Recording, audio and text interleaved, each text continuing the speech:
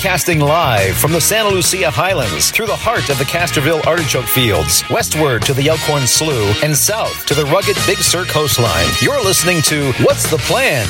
A weekly discussion with local thought leaders about the future of Monterey County. And now, here's your host, Mr. Paul Wyant. Hey, good afternoon, everyone. Today we have a phenomenal show for you featuring Mr. Ken Peterson. He's the Senior Communications Strategist at Monterey Bay Aquarium. But before we get to today's program, let me remind you that you can listen to us anytime on podcast platforms like iTunes and Spotify, or you can go to our website, whatstheplanmonterey.com, and listen.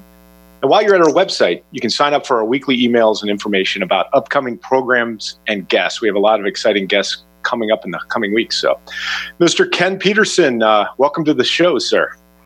Paul, it's nice to be with you today. Yeah. I've read this off the internet. So, and the internet is, cannot, its truthfulness cannot be impugned. So if anything's wrong, please correct it. Prior to joining the aquarium in 1989, Ken was a writer and editor for 15 years with California newspapers, including the San Jose Mercury News and the Monterey County Herald. And he focused on coastal land use and environmental issues, which is phenomenal because I'd like to talk to you about some of those things. Tell us how that experience, if it's true, and I think it is, shaped your thinking today and your work at the aquarium. Well, I think I have the innate curiosity. I don't think you're drawn into journalism unless you want to understand the world. And then part of it is also you want to be a good storyteller. You want to communicate accurately what's going on out there and help people sort through complexities in public decision making. Most people don't have the time to go out and attend planning commission meetings or coastal commission meetings, city councils, boards of supervisors. So a good journalist can be their proxy in those. And that's what it really brought me, or what it gave me before coming to the aquarium, that curiosity to understand the world, share complex topics in a way that people can digest, and help them use that information to make good decisions in their daily lives. Wow. Yeah, that's phenomenal. I worked shortly as a journalist back in the 90s, but it's not a very storied career. You were on Jeopardy! Do you happen to remember the final Jeopardy question? And if you do, could you share it with the audience and give us a couple seconds to get it wrong? Yeah. Well, what's so funny, and I have to say that experience is going back to 1990, 91. Oh, wow. So I'm still getting dividends for it. You're still asking me now, and I still have people who bring it up. So it was pretty good. The 15 minutes of fame has lasted. Final Jeopardy question answer on the show where I won the championship was holidays and observances was the category. Paasfeest is the Dutch name for this holiday. I think I know it. But Mark, let's see if Mark, because Paas, there's a company that colors certain chicken products that's named Paas, right? Is that correct? Anyway, Mark, do you know it? He might not be on. I'm sorry, what was that again, Paul? Don't worry about it, Mark. Yeah, Easter is my guess. Is that right, Ken? What is Easter is correct. And, yeah, that was great. So a nice one-day championship, and as often happens with Jeopardy, the next game, as a defending champion, somebody else had more money than me in the last round. It was close, but he was ahead of me. We both got the answer correct, but he had a few more bucks at that. But it was a great experience. Well, and then you invested it all in Amazon, and you're a gajillionaire now. Would that I were. That's great.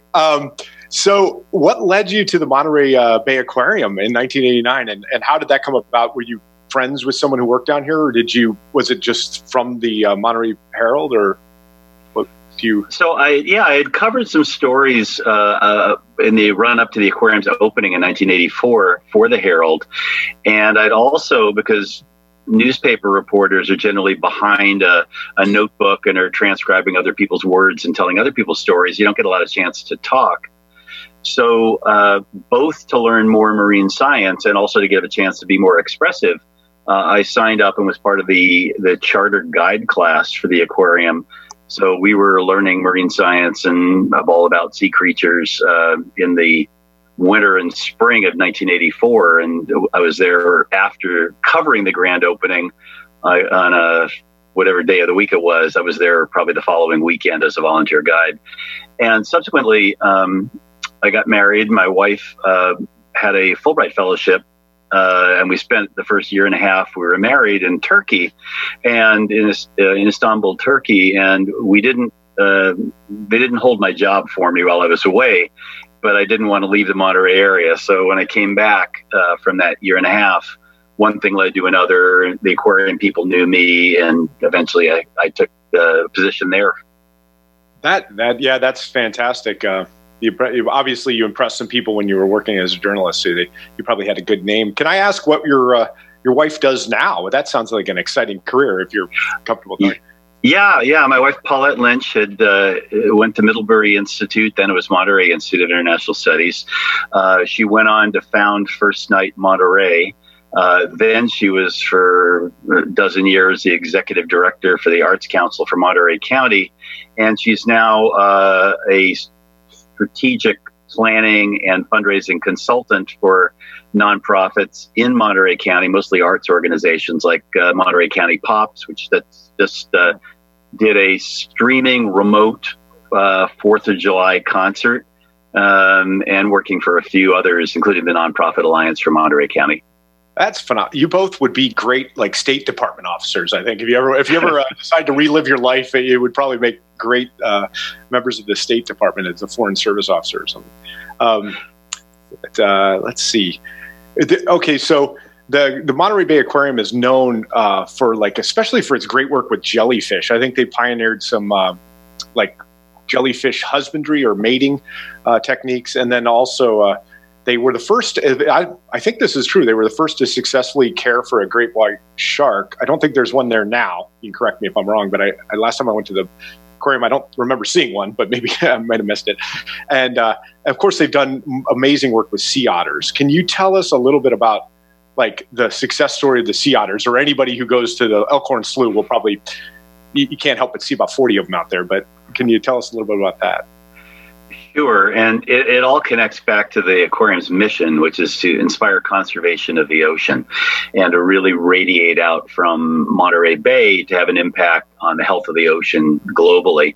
The people who founded the aquarium were all marine biologists, and they weren't all excited about the big charismatic animals that you see in some aquariums or the stars of some aquariums. So it was never about dolphins and orcas and sea lions and what have you. It was trying to show people, as our executive director Julie Packard says, some of the small squishy things that you don't think of as being particularly exciting, but turn out to be spectacularly beautiful and really interesting in their own right. So to create an aquarium where the centerpiece is a kelp forest was a pretty novel idea back in 1984, and a lot of people thought it would fall on its face, and that's become one of the iconic images of the aquarium. Sea otters were the one marine mammal that they were interested in exhibiting, and it's smaller, so you can build a space and hold them. The animals that we brought to the aquarium were all rescued animals that would have died in the wild if we had not intervened. And out of that program of having rescued otters on exhibit and learning how to care for them from the time they were in their infancy, we eventually evolved that into a program of rescuing and returning to the wild sea otter pups that turned up stranded, for which there was no place either at our aquarium or any of more than a dozen around the country that we have supplied with rescued non-releasable sea otters ever since then. And that whole process of working with sea otters evolved because in the beginning, we had no clue what it took to prepare a sea otter for return to life in the wild.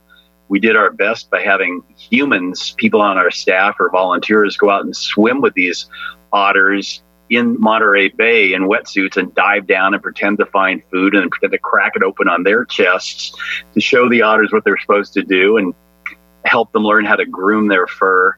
And all of these things are necessary because sea otters, unlike a lot of other animals, have a lot of learned behavior that they get from their mother. And eventually, the circumstances aligned, we had an animal that was retrieved from the wild, could not be released because of some illness, who had just had a pup that had died. And we had just gotten in an infant pup, and our staff put that otter, Tula, together with that rescued pup. She adopted it as her own, raised it, and that became the basis of what has been a very successful program of surrogate rearing sea otters, where even if they haven't had a pup of their own, the female non-releasable otters in our exhibit are all working moms. They're behind the scenes caring for pups, and they've gotten dozens of them back to the wild over the years since that started. You mentioned the otters at Elkhorn Slough. We've documented through our scientific research that more than half the otters in Elkhorn Slough, and it's in the range of about 200 animals now, more than half are either ones we've released or their offspring, and then we're now into 3 generations for some of those. Wow, that is phenomenal. And I could say if anyone gets the chance and you can take a sea kayak or even a walk along the Elkhorn Slough, it's just amazing. You'll see a lot of seagulls as well with their babies, and you'll see, of course, a bunch of other marine life as well. It's a phenomenal place. I want to ask you about one animal, and I'm forgetting the name. I wanted to remember the name before, but have you ever seen the movie Dune?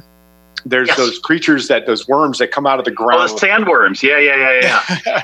And there is, once the aquarium opens, or maybe there's a camera, a webcam with this, but those I think are some of the most fascinating unknown animals at the aquarium. Is they have those, they're about the size of your pinky, I think, and they come out of the sand, and then they go with the tide, and I think they're eating plankton or something in the tide.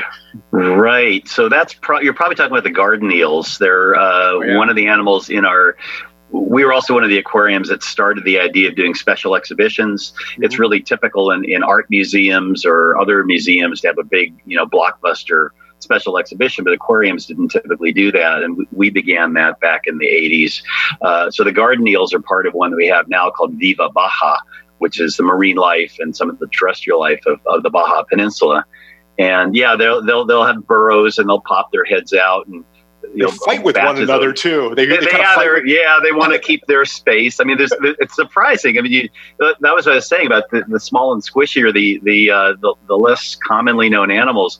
Even things like sea anemones that you can see on the, if you're out near the tide pools in Pacific Grove or other places, even they have territories, and they're kind of keeping the others away from them. They want to maintain their space, and there are a variety of animals like that have some funny little thing that you don't know.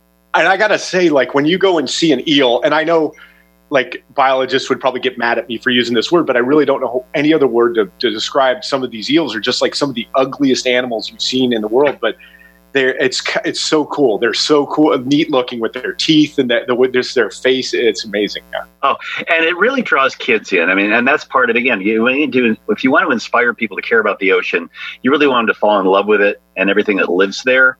And like I say, we're more familiar with some of the things, the ones we can see, because they're up breathing air too. So you'll see a harbor seal on the rocks, or the sea lions on the breakwater, or the otters swimming by, but people don't get to see a wolf eel or a garden eel or a spotted prawn or something like that. And when you do, they're just amazing and fascinating, beautiful creatures. Absolutely. So speaking of kids, can you describe the new building on Cannery Row and how that fits in with the mission of the aquarium? Yeah. In addition to being marine biologists, all the aquarium's founders were educators, and they really wanted to inspire and help get that next generation fired up about being advocates for the ocean and protection of the natural world. And it's become more evident with each passing year and decade how dependent we are on the health of the natural world for our own survival. And so having young people who are willing to step up and share that story and make change was critically important for us.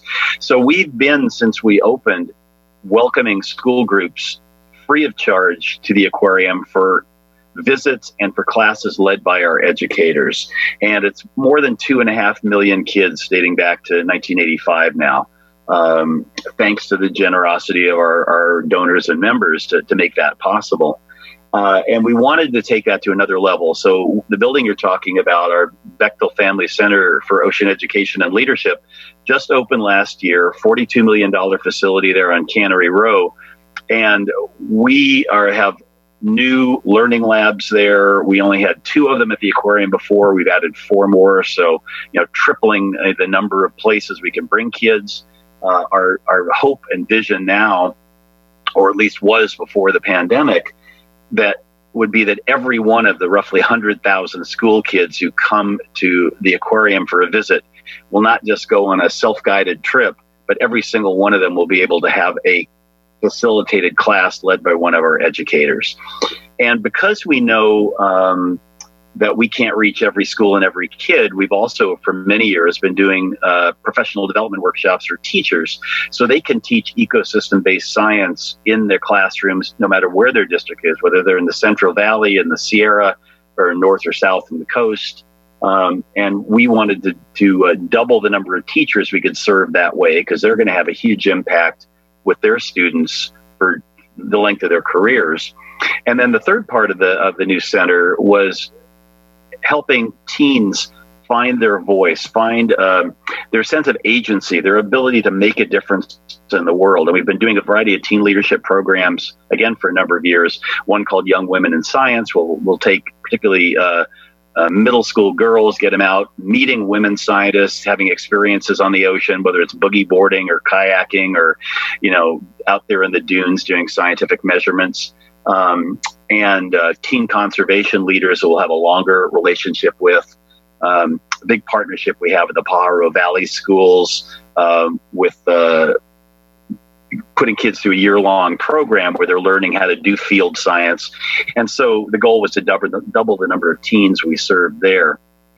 Interestingly, what we've found since the schools shut down and everybody's been sheltering at home, there was this huge hunger for how do we continue our kids' education. And I know that discussion is heating up right now as we're talking about how do you get kids back to school safely in the fall. But meanwhile, our team pivoted from welcoming students, which is not going to happen anytime soon, even after we reopen. But they are now delivering distance learning programs that have all the elements that made our in-person classes so successful.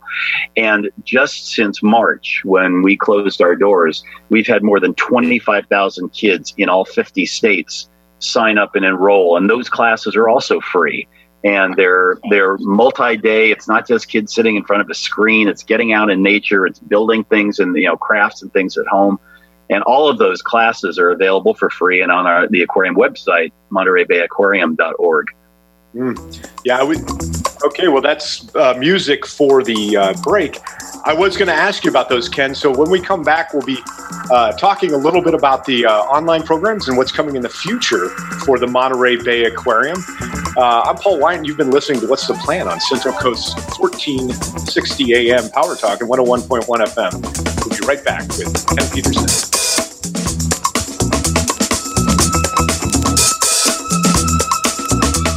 One company is on a mission to put 1 million people to work each year. Sounds like a big number, doesn't it? Not to Express Employment Professionals. We take pride in connecting the right people with the right company. Express Employment Professionals is on a mission to put 1 million people to work each year. Let us help. We'll open doors for you. For great employees, call Monterey County Express Employment Professionals, 831-920-1230. That's 831-920-1230. Advertising. Love it or hate it, it's a vital tool for business owners to attract customers and earn a living. But some city governments have arbitrary laws about what advertising signs can and cannot say. The First Amendment protects freedom of speech. IJ is committed to defending free speech against excessive and unfair government regulations. Please visit our website today at ij.org to find out how you can help the Institute for Justice. If you're planning an event and searching for the perfect venue, consider the Monterey County Sheriff's Posse Grounds on Old Natividad Road in Salinas. The Posse Grounds has it all. A complete kitchen, barbecue pits. We also have an outdoor stage featuring a large dance area, all in a private setting and wide open spaces. So book your event now. Call 831-444-6267 or visit our website at mcsposse.com. The Monterey County Sheriff's Posse is a not-for-profit organization. 10 minutes before 2 o'clock, let's go ahead and get back to more of What's the Plan with your hosts, Paul Wyant on Power Talk 1460 and 101 FM. Paul? Hey, thank you so much, Mark. We're talking to Ken Peterson, Senior Communications Strategist at the Monterey Bay Aquarium. You can, of course, find more about the Monterey Bay Aquarium at montereybayaquarium.org. I have to say, Ken, there was an interesting video we were talking about the online programs. And I would like to, actually, if we could tie that in, is how do students enroll in those programs, or parents and students for the younger kids. But I was watching some of your Stitch videos, and you're doing partnerships with other aquariums. And the guy from Tennessee was talking about like 150-pound catfishes. So I don't know. Could you tell us more about the online programs and kind of some of the exciting stuff? And how do students enroll? Sure. Well, let me get the enrollment question out of the way first, because people may be wondering about that. You just go to montereybayaquarium.org. There's a tab on the website called Learning at Home. Link in there, look at the courses, and there's everyone from kids from pre-kindergarten up through high school, classes tailored for the different age groups. You sign in, log in, you create an account, and boom, off you go. And it'll be videos by our educators kind of taking you step by step through each of the classes. If there's a craft project involved with part of it, like making a hermit crab that you might put in a tide pool you build at home, there'll be all the materials lists and instructions and a little how-to. It's kind of like a YouTube video for all those elements.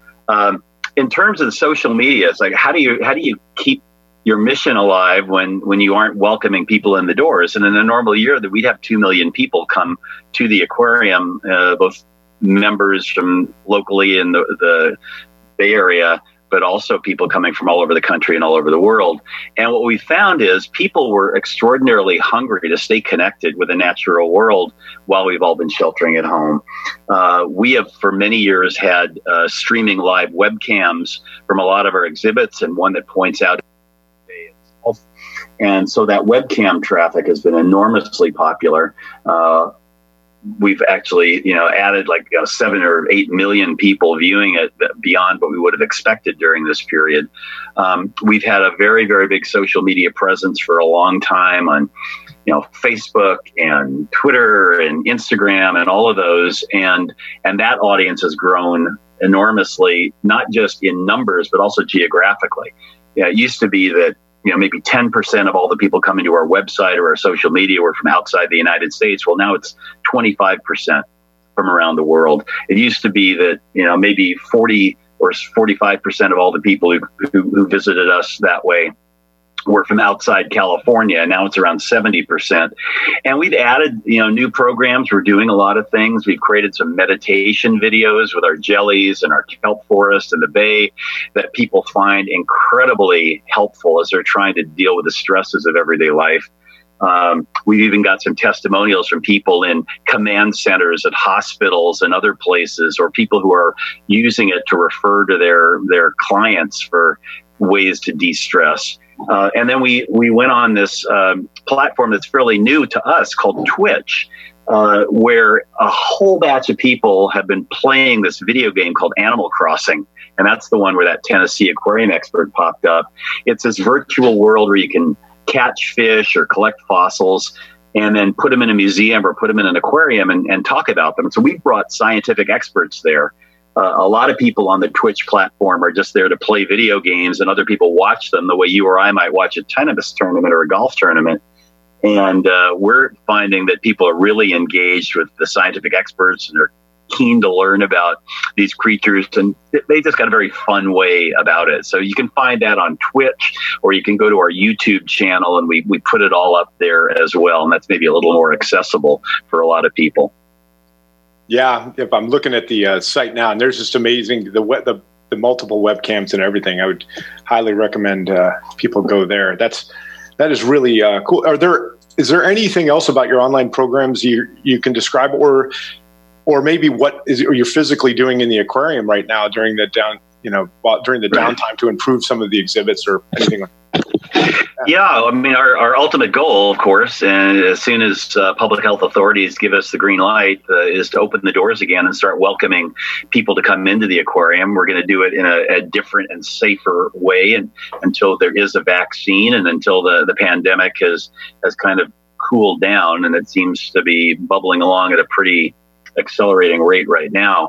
But our staff, essential staff who are caring for the animals, are doing that full time. They have been. We can never turn the lights off and just walk away. The water quality folks and the people running the systems that are pumping seawater through the aquarium have been working. We have a custodial crew who's working around all of these people and making sure that they're keeping the work environment sterile and safe. The core number of people, a lot of us like myself, are able to work from home and keep getting the word out and sharing the stories, and building all those social media pieces.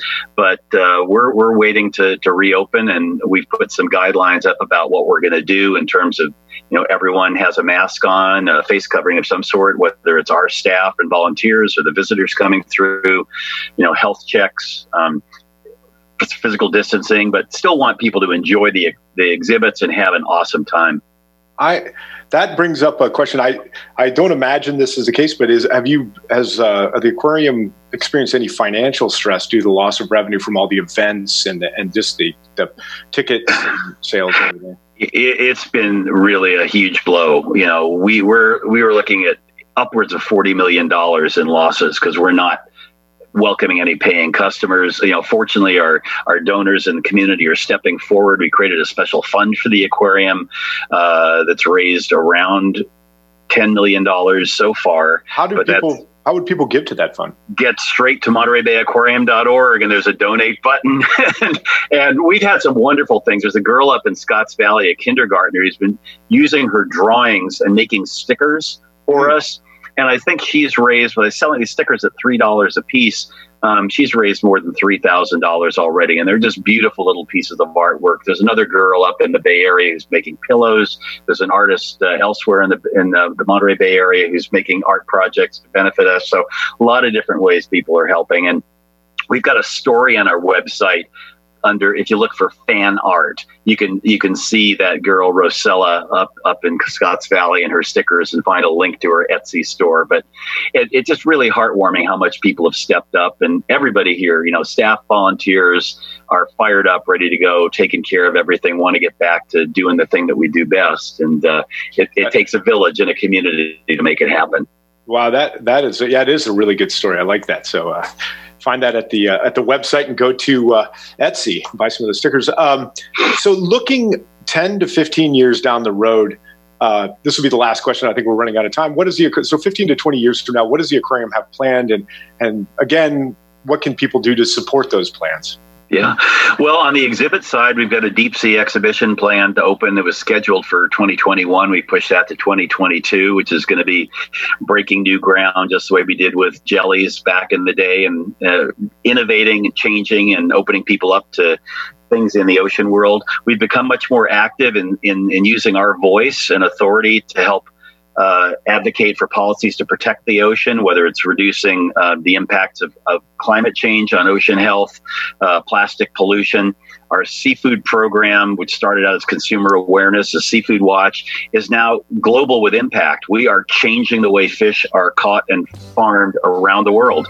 And we'll be doing more of that. That is fantastic. I wish we had more time, Ken. I'm Paul Wyant, owner of Express Employment Professionals of Monterey County. At Express, we're dedicated to providing great candidates to great businesses in Monterey County. For additional information, give me a call at 831-920-1230. Thanks again to Mr. Ken Peterson. Great guest. MontereyBayAquarium.org is the website. I hope you can make it back to the show sometime soon. I'd also like to thank Mr. Mark Carbonaro. He's the greatest producer in the business. And of course, Mr. Dave Marzetti, host of the Saturday morning Shagbag radio show, for helping me make this program possible. You've been listening to What's the Plan on Central Coast Power Talk, 1460 AM and 101.1 FM. Please stay tuned next for Business Sense with Mr. Edward King. Don't let it get me